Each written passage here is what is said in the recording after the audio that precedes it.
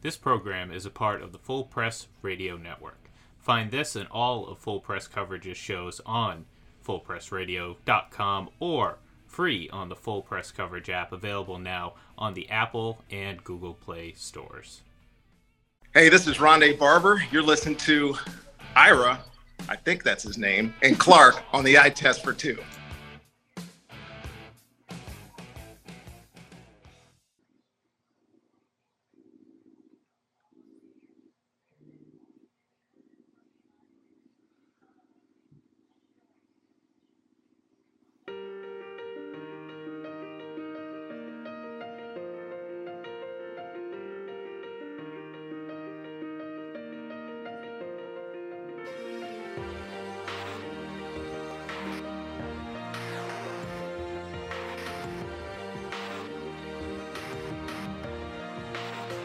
Yeah, you can be the greatest, you can be the best, you can be the King Kong banging on your chest. You can beat the world, you can beat the war, you can talk to God, go banging on his door. You can throw your hands up, you can beat the clock, you can move a mountain, you can break rocks. You can be a master, don't wait for luck, dedicate yourself and you go find yourself. Standing in the Hall of Fame. Well, welcome to the second installment of this week's Eye Test for Two. I'm Clark Judge.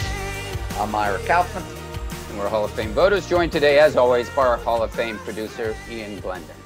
But that's not all, because we have another Hall of Famer with us, someone I'd normally introduced, except not in this case, because Ira's been introducing him to the Hall's Board of Selectors for the past 8 years. So, Ira, it's only right and fair that you do it one more time here.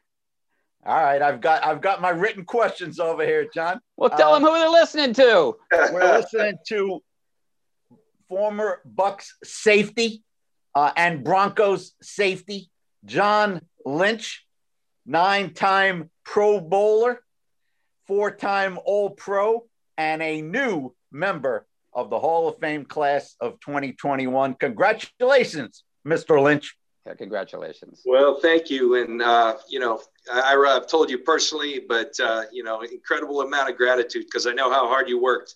The other guys didn't make you work so hard, Brooks and Sapp. And, I felt like I was becoming a burden on you, but I appreciate you keeping the faith and always feeling like I belonged. And I think that was, I'd always, you guys do a great job in that room and I respect the work that you do, but you guys also do a great job of keeping what is said in that room, sacred. And one thing I always got out of that room is, hey, Ira makes a great case for you, and he's passionate about it. And so I'll forever be grateful for that. And I've told you that, but I do want to tell the world that as well. Thanks, John, and thanks so much for giving us a few minutes. John, you got to tell the story, John, and I'm not sure Clark knows it, but tell the story of who got the first phone call from David Baker before you even got the knock on the door from David Baker, and how your lovely wife managed to keep a secret, John. How did it happen? Yeah, so we were down at our place in San Diego. That's kind of where we go to get away. In the little bit of time in this GM role, the NFL calendars become very much year round, and so you don't get a whole lot of time. But it works that we have a getaway down to San Diego. Clark, you're very familiar, and I don't know if there's a better place in the world in terms of climate and the whole deal. It's where I was raised. It's my happy place. And so we were down there, and typical Sunday in the Lynch household where we go to 9:00 mass, and, I'll see my parents, my father-in-law will be there with all our siblings. And I was leaving the next day for the Senior Bowl and my duties, with the Niners down in Mobile. And so I was kind of fervently packing. Everybody was coming to our house to watch the championship games, the championship weekend. And Linda was acting a little strange. So I knew something was up. And I just thought it was, we had a bunch of people coming to the house. And so we're getting ready. I'm packing. Games are about to start. The Bucks Packers, I think, was about to start. And Linda pulls me back. Hey, let's make sure you're all packed so we can enjoy the day. And was keeping me in my closet. And then she said, all right, let's go out and watch the games with everybody. Right as I go out, there's this huge knock. And at the same time, she texted one of my kids, hey, bring everyone to the front door. They didn't know what was going on. The only person that knew was Linda. And so we probably had, 20, 25 people there. And, hear this enormously now. I mean, it's so loud, it scared me because it was just an enormous knock, and they answer the door, and there's Babe Ruth, or David Baker sitting there. And, my first reaction, I've received plenty of phone calls from David Baker. And, I think I muttered, David, you better not be here telling me bad news. And no, it was good news. And it was incredible. I think in a COVID world, they had to make adjustments, but I'm not so sure. It might kill David Baker going across the country. But I think it's even better doing it that way, because I think typically it's been my wife and I in that hotel room. And I guess it's good but to receive that news with all your loved ones, my kids, I had four kids, and they were all there. My parents were there. Everybody who the closest to me was there. And then about 5 minutes later, a bunch of friends show up. So just couldn't have been any better. It's been a long wait, and receiving that news hit me harder than I ever thought it would. And John, let's give Linda some credit, John. She held it to her chest for 48 hours. I don't know how she did it, John. Oh. Yeah, she did a good job. And there were some challenges there. Mr. DeBartolo, who I talk to regularly with his past with the Niners, and he's a friend, on Friday, so 2 days before that, sent kind of a random note. I probably shouldn't put Eddie out there, but what the heck, it happened. But he said, hey, congratulations. Couldn't happen to a better guy. Now, I called Derek Brooks right away, because those two are very tight. They have a charter school together in Tampa. And I said, hey, Brooks, I just got this weird, no context to it, just congratulations. Do you have any idea what Mr. DeBartolo was talking about? And he said, today, news did get out that you made the top 10. And I told him that. He's probably congratulating you on that. And Derek's such an honest guy, and Derek just dispelled it right away. I just said, yeah, you're right. That's probably what he's doing. And so I didn't think about it again. So the cat was almost out of the bag there, but otherwise Linda kept it completely silent, and she's the only one who knew. Hey, John, 3 defenders now off that great Buck defense that was so outstanding for 7 or 8 years. That's an eternity, John, by NFL standards. You know that. So it's not the 2000 Ravens or the 85 Bears. It's over a long period. John, you got you and 2 compatriots in there. Are we done in Canton, or is there room for more, my friend? Well, I hope there's room for more. I know, you guys have the tough task of saying who's deserving. And there's so many. I mean, every year I was in a finalist group or a semifinalist group, but you look at that list and you say you can make a case for everyone. They're all great players. So I do believe Rondé Barber. I feel strongly in my heart, and I think what goes into a Hall of Famer. Well, I know when we're in draft meetings and looking for that position, the nickel position, which is more important than people know. We're looking for the next Rondé Barber, and here we are 15 years later or whatever. And I think that position, Rondé played it as well as anyone's ever played it. He kind of defined it as it's played today. And then you can't argue with his production. He sacks, interceptions, whatever. And then I think, a lot of guys have long careers, but how well are you playing throughout the entirety of it? Rondé played at a Pro Bowl level pretty much to the end. And, his challenges were early on catching steam, but eventually he got going about year 3 and he played at an all Pro Bowl level. And I really think Rondé Barber, and you can make a strong case for Simeon Rice. So, that's my belief, but, I certainly understand the process, but I do believe really strongly that Rondé belongs.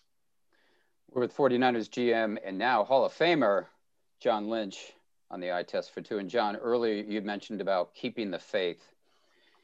You waited 8 consecutive years as a finalist. And as Ira pointed out in the room when this was discussed this year, no defensive player has ever gone through that before. 8 consecutive years as a finalist. And I think 4 of those years you were top 10 finalists. What was the hardest part of waiting? And did you ever say to yourself, you know what? I don't know if this is ever going to happen.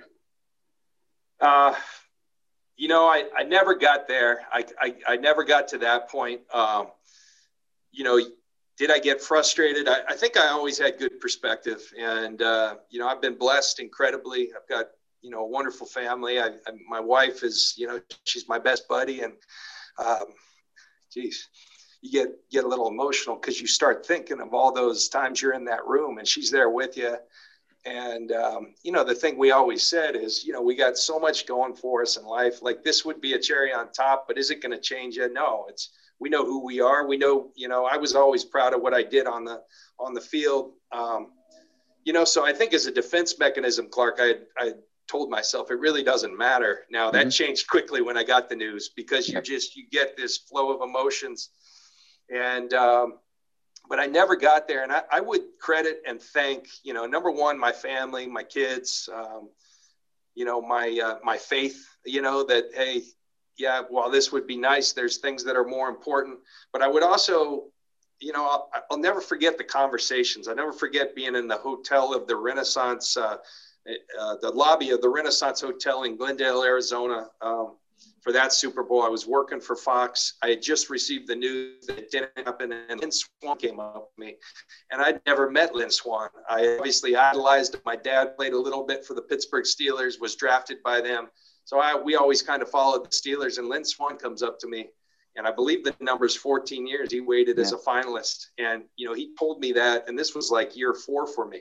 And I said, holy cow, I don't have it that bad. I mean, and he said, John, the great thing is once you go in, no one's ever going to remember.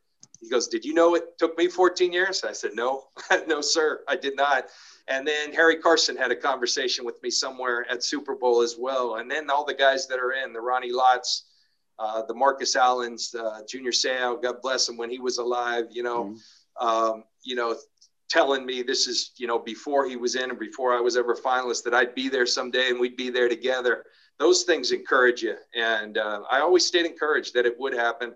I didn't think it'd take 8 years, but hey, I tell you, I think the coolest text I received, Steve Smith, the receiver for Carolina, one of the great talkers. And he sent a heartfelt text. God's never late. He's always right on time. And you doing this in Tampa just makes me believe that this was kind of God's plan. And I very much felt like that as I was at the game. And, I think the reception, when they announced us that I received, you never know, your old team, you've left, you're working for someone else, what kind of reception you're going to get. And the reception was overwhelming. So it felt like it was right.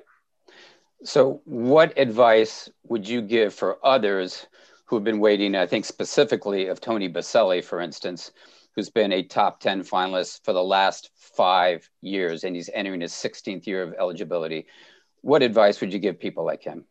Yeah, well, I talked directly to Tony. Tony's a very good friend. My brother-in-law, who played in the league, was roommates with Tony at USC. So I got to know Tony early, and man, what a football player. He was the best. He made the game. I think it's hard to say about certain people with, if you make this game look easy, I think Tony made it look easy. His deal is the career length, but I think some people like Terrell Davis maybe have helped that argument by breaking that door down. I think he belongs. And what I've told Tony, I think I just tried to share with him that, hey, your time is coming. We know that your time is coming. I really believe that.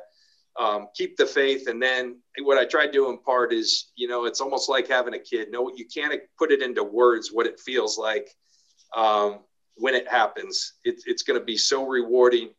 And just keep that faith, keep the perspective. If it doesn't happen, you aren't a lesser man. There's nothing.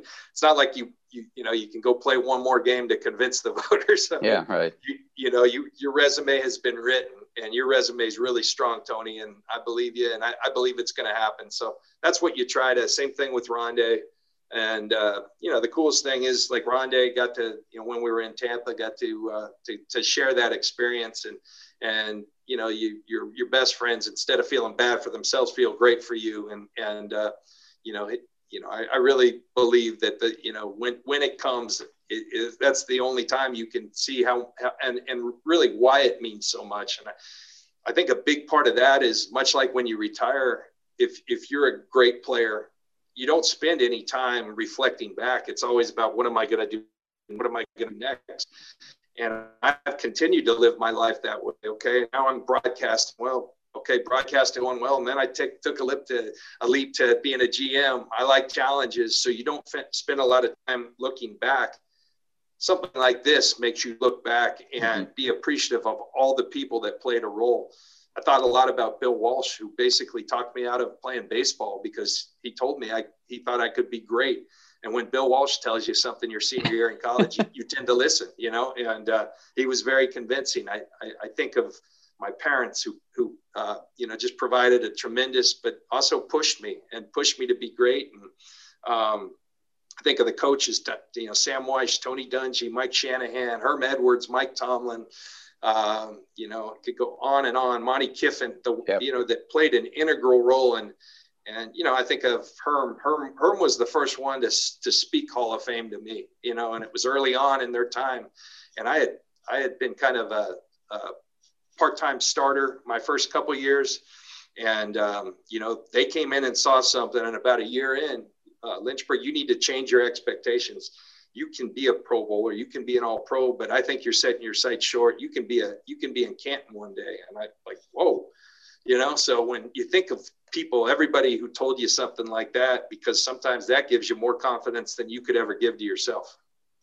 John, talk a little bit about the organization that you built into an NFC champion, John, and then, 6-10. I think you went 1-7 at home, John. I think I'm correct on that, which is hard to believe.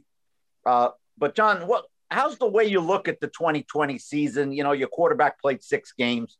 Your tight end, who's outstanding, he missed half the year, John. So, and you only had 30 sacks, John. That's short of what you want. So, is it an aberration, John, in your mind, the 2020 49ers? Well, you can't treat it as such, Ira, but I do remain confident that we've got a very good roster. I felt like going into last year, we put our roster up against anybody in football. I felt like there's quality. I felt like there was depth. We got ravaged by injuries, and you can't use that as an excuse, but you also have to understand that we're getting a lot of those players back. Nick Bosa, who's a game changer, is coming back. Deebo Samuel, George Kittle, Brandon Ayuk, all these guys were hurt a large part of the year. So what we've done is take a hard look at what we can do to control those injuries. Large part of it last year, injuries were up league wide, but we were at the top. And, I think we try to address those things in the way we operate, but we have to get better as well. We very much believe in our quarterback, Jimmy Garoppolo. I think the biggest thing for him is staying healthy. When he's healthy, he's played at a high level. So we got to do that, but we probably got to add someone, so that, we probably need to improve ourselves so that if he's not there, we're all right. We can win games. And then, 1-7 at home, our home was some of those were here in front of no fans. And then we got relocated down to Arizona. So I don't know what home was last year, but we are seriously looking forward to kind of rebooting our team and making a run at this thing next year. And I believe we've got what it takes to compete for a championship. And we've got to add to it. We've got to improve, but I'm excited about that opportunity. John, one more from me, and thanks so much for your time, John. John, some of your thoughts on the safety position and how it's evolved in terms of now, John, now you're in the process of scouting. And John, when you scout a prospect at safety, is physicality, John, no longer much of a part of the equation where it was very much in the 90s and the 2000s. How much has that position changed, John? Well, you guys, Ira and Clark, have watched a lot of football, so you guys know that this game is very cyclical. And you watch, I think that's a position where it's very tangible, the cycles, because a safety's asked to do a little bit of everything. But to your question about the physicality, I don't think you can watch the position and appreciate a guy like Jamal Adams and not say that and say that physicality is out of the game. I think it's different. The big hits over the middle, you better lower your target. Things that you used to be able to do and were just part of the game, they're not anymore. So I think what has changed, though, as a lot of these college concepts have come into the game, and it's not played in a phone booth. It's played horizontally and vertically. We saw in my era, the Leroy Butlers, myself, you got very involved up towards the line of scrimmage, and that still happens, but it's going back to a lot of the split safety because you're just trying to defend the areas where people are attacking and put an umbrella over things. So really, more than ever, you need safeties who have coverage ability. And I think the big thing is guys that can tackle in space. Offenses are doing a great job of getting their athletes. You think of Tyreek Hills, Debo Samuel for us. When you get the ball to guys in space, you better be able to tackle them. And everyone says, what's happened to tackling? Well, I think we don't practice it like we used to, but I also think offenses are doing a better job than ever of creating those opportunities where you got to be able to tackle and just get them down in space. So those are all the things. And it's frankly what I loved about the position is that you were asked to do a little bit of everything. You had to be kind of a renaissance man. You had to be able to play half the field, then cover Tony Gallis thing. You're playing a linebacker trying to tackle Barry Sanders, and then you're bulleting off the corner. And so you were asked to do a little of everything. I think because of that, it's a really difficult position. I always tell our young scouts, don't go to the cut-ups. We have all this technology when you're watching a safety. You have to watch a whole game because it's very much a feel and instinct and angle position. So just watching cut-ups is not going to do the trick. I think it's one of the positions that takes the most effort to scout. Nobody tackled better than Rondé Barber, right, John? That was a great asset of his. He was a great tackler in space, and that was, very much – it started up front with Warren, but the secret to our Tampa 2, because, typically – in the Tampa 2, you kind of have that four underneath, the two corners, the two inside guys, and then the Mike linebacker, even five underneath. Our Mike linebacker ran deep, and so it was really the two guys inside, Brooks and Barber, that had to – a lot of the checkdowns and stuff, you better be able to tackle in space and cover ground, and those guys were so good at doing it and kind of negating the hidden yardage. And so when other teams tried to replicate it, it was difficult if you didn't have those guys, if you didn't have Sapp up front and you didn't have the whole puzzle. Well, John, I don't know whether you realize it or not, but you just provided Ira with his presentation for Rondé Barber next year at the Hall Board of Selectors. Well, anything I can do for him. I mean, when you believe that someone belongs, I think the lengths, the two guys I failed to mention, this is kind of a funny story. When I found out Derek Brooks has been such a champion, as has Sapp, that I belonged, and, helping Ira, Derek's been tireless. Derek will actually canvass voters, and, he works at it like he does at everything. And so when David came to the door, I said, David, I know no one's supposed to know, and we got to wait 2 weeks. He had told me that. I got to FaceTime Derek Brooks. And so we FaceTime Derek, and David's nervous, but he goes, okay, I trust Derek. And next thing you know, Brooks had added Sapp, and Baker said, oh, no, this is done. This is done. Because being secretive is not Sapp's, it's not his best attribute. But to his credit, he kept it quiet right to the end. It's shocking to me. In today's world, things last in more than a day. And that secret of the guys that made it, it lasted 2.5 weeks, John. Yeah, it was unbelievable. That is unbelievable. I got a couple last ones for you, John. First of all, do you know who's going to present you? I'm still working on that. Sapp and Brooks are killing me because they said, you've been waiting 8 years. You think you'd have an idea. And, I'm kind of I'm torn because we have 4 kids. I've got one boy. And so the logical, and he's our eldest.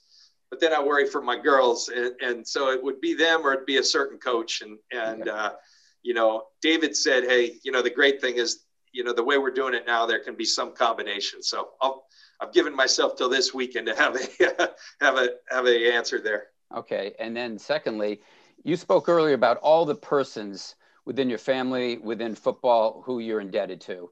Yeah. But if I asked you, I said, listen, John, I'm going to send a limo to the one guy or woman or family member, whoever, who was the most responsible in your mind for helping to get you to Canton, who would that be? It'd be my wife. I mean, no doubt about it. We got engaged, right before I left my rookie year. And she was a professional tennis player when we first got to Tampa. And so I think the mindset of having someone who's your best friend, but also understand what being an athlete's a high level athlete is all about. Mm-hmm. She took this journey with me. She supported me all the way through. When it came time to leave Tampa, and saying, hey, Lynn, I just want a place that's good for our family. Hey, pick the best football. We'll make it work. I mean, just things like that. She was just always there. And I think that's certainly the person. It's hard not to talk about your parents because the formative years, but I would say Linda, just because she was there with me every step of the way and always supported me. And, like just through this Hall of Fame process, as I mentioned, she was with me every year and to her, it really didn't matter because, she knew what I was to her and in her mind, I'm Hall of Fame already. And so I think it probably affected her least. She's happy for me and happy for, the whole deal. But she always felt like I was. So that'd be the person, Clark. Yeah. And I've got to give you a lot of credit because, as I said, 8 years, that's tough. And it is frustrating. And we've had a lot of candidates, as Ira knows, voice their frustrations. You never did. You never did. And when we met with you, you never brought it up. You just expressed faith in the process. And it worked out. So as I said, I give you a ton of credit for that because that's more the exception than the rule. Well, thank you. I appreciate that. I did learn, what a tough job. I put myself in your guys' shoes, as I look every year at the 15. And I honestly believe that. I mean, I never looked and said, what the heck's this guy doing here? Every single guy, it was like, man, you could make a strong case. And that remains the case. And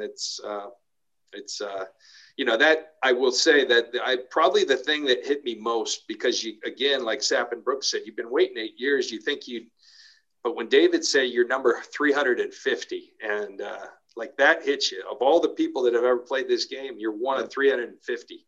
That's meaningful. That is when it gives perspective to, what just happened. And that blows you away. It really does. Cause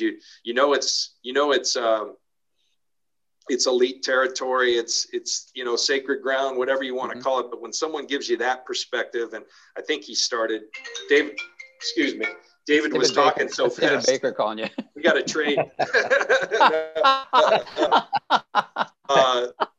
When you start hearing the numbers that have played the game of football, the numbers that have moved to college to NFL, and then you're one of 350, that's pretty special. Yeah, they're going to sell some John Lynch jerseys in Canton this summer. Hey, last question for you. And since you opened the door on it and Ira asked you the question, I'm going to save the toughest one for last. And you talked about the 2021 49ers and what you're looking forward to. And you said you very much believe in your quarterback. My question to you, John, is this. If he's injury-free, is there any doubt in your mind that Jimmy Garoppolo is your quarterback when you line up in September? No, not at all. I mean, I really believe that he, I just look at the numbers. I mean, he's 24 and 9, 25 and 9 when he's played. The being available is a big part of this thing. So like I said, we probably as a stated goal, we have to insulate ourselves better and we got to have better options if he's not there. But I've watched people go through this in the career where they struggle. It happened to me early, and then I went 8 years without missing a practice. So I believe that things can happen. I believe they will for him. And I really believe that Jimmy is our guy. Terrific. John Lynch, thanks so much for the time. I know you're busy, but thanks for the time. And congratulations again on reaching the Pro Football Hall of Fame. We'll see you there in August. All right. Thanks, 47. Thanks, Thank 47. you, Ira. Okay. Thanks, Clark. Bye. Congratulations. That was Hall of Famer John Lynch, 49ers GM, and Ira. I agree with him 100% on Jimmy Garoppolo. I don't know why there's all this speculation when you look at the numbers of what they do when he's in the lineup and what they do when he's not. But I think he's right. Because of his injury situation, you probably do have to have a fallback position, a better one at least than they've had. Well, with a year with so much quarterback topsy-turvy turmoil, maybe they can pick up a good backup. Ian, I want to get you on this quickly because Jimmy Garoppolo did play for your team, the New England Patriots. Are you believing in Garoppolo, or if you were the GM, if you were John Lynch, would you move on? No, I look, the kid wins. Is he the guy who's going to put up all these numbers and anything like that? No, I mean, but he's still young-ish, and I think he has room to grow. But he's proven that on the football field, he produces victories for his team, and we saw what it looked like when he got traded to San Francisco prior to that, and what we've seen the San Francisco 49ers when he's been injured and out of the lineup. So exactly. And as Herman Edwards tells us, Ira, what does he tell us? You play the game to win. That's right. Whoa, that's the signal for our weekly Ira's There segment. Ira, I sure hope those people are social distancing. Let's see, I see you're in the Wayback Machine today. So where are we going, Ira? We are going to the game that told me all I needed to know about Tony Dungy and why he was going to eventually end up with a bust in camp. Clark, it's December 10th, 2006, towards the end of that season. And the Colts go to Jacksonville. They go to Jacksonville, Clark. The first play of the game, simple handoff, Fred Taylor, 76 yards. That was the harbinger of what was going to happen. Clark, I'm not making this up. Jacksonville ran for 251 yards in the first half. I remember it. They finished, Ian, with 375 rushing yards. They won 44-17 over the Indianapolis Colts. After the game, Clark, and I'm working for the Tribune, so I don't care about the Jaguars. I care about Tony Dungy because, he's 3 or 4 years removed from Tampa. And I go to the locker room and I look at Dungy, and they had been having trouble before that stopping the run for about 2 or 3 weeks. And I said, Coach, what are you going to do about this rushing defense? And he looked me right in the eye, Clark, and he said, in Dungy style, we're not changing a thing. We just got to do it better. Clark, 6 weeks later, Dungy was holding the Vince Lombardi trophy, and they had a heck of a rushing defense. And I'll say this, Clark, what was the difference? Bob Sanders. Bob Sanders came back and made all the difference. But there was absolutely no panic from Coach Dungy. Zero. Yeah, absolutely. I'm glad you mentioned that because I saw that game. I wasn't there, but I saw it. And I said, that's the reason the Colts are not going to do anything in the playoffs. And then Bob Sanders comes back and they were a different team, a completely different team. And in the playoffs, they were stopping everybody, as you mentioned. But that to me does tell you everything you need to know about Tony Dungy. He believes in what he believes in, and he stays true to his convictions. You know what? Paid off with a Lombardi trophy. And Clark, it might tell you all you need to know about Bob Sanders. Yeah. He was a little diminutive safety, but boy, could he fill a gap, Clark. Became a defensive player of the year, too. Yes. He was a terrific player. Ira, final thoughts. I'm just going to go back to our fantastic guest, John Lynch. Yep. Clark, you made a great point, Clark. Harry Carson said, I want my name taken off this thing. Terrell Owens won't even go to the ceremony because he wasn't a first-timer. The class of John Lynch showed itself over 8 years, Clark. Anybody who needs to know anything about John Lynch, look at his character over those 8 grueling years. Absolutely, Ira. And it never deviated. Never, ever did it change. He was true to himself. I want to mention one other thing, Ira. Doug Wilkerson, who was an offensive lineman I covered with the San Diego Chargers, he passed away this week at the age of 73. And maybe some people don't know who he was. He's a terrific player. He passed away after living in a memory care home in Encinitas. They called him Moosey. Played 14 of his 15 seasons with the Chargers. He's a member of their Hall of Fame and the Black College Hall of Fame. And to me, he was one of the most important figures in the Air Coryell teams in the 1980s. He opened the holes for Chuck Muncie. He helped protect Dan Fouts. Terrific player and a terrific guy. And unfortunately, he's gone too soon at the age of 73. All right, that's going to do it. Tell people where they can find you on Twitter. At iKaufman76, gentlemen. Ian, what about you? Where can they find you? At IGLEN31. And you can find me at Clark Judge TOF. And if we don't hear from you there, you can hear from us right here at where, Ian? The I Test for 2 on Twitter. That's all letters, no numbers. There you go. Thanks so much for listening. We'll see you next week.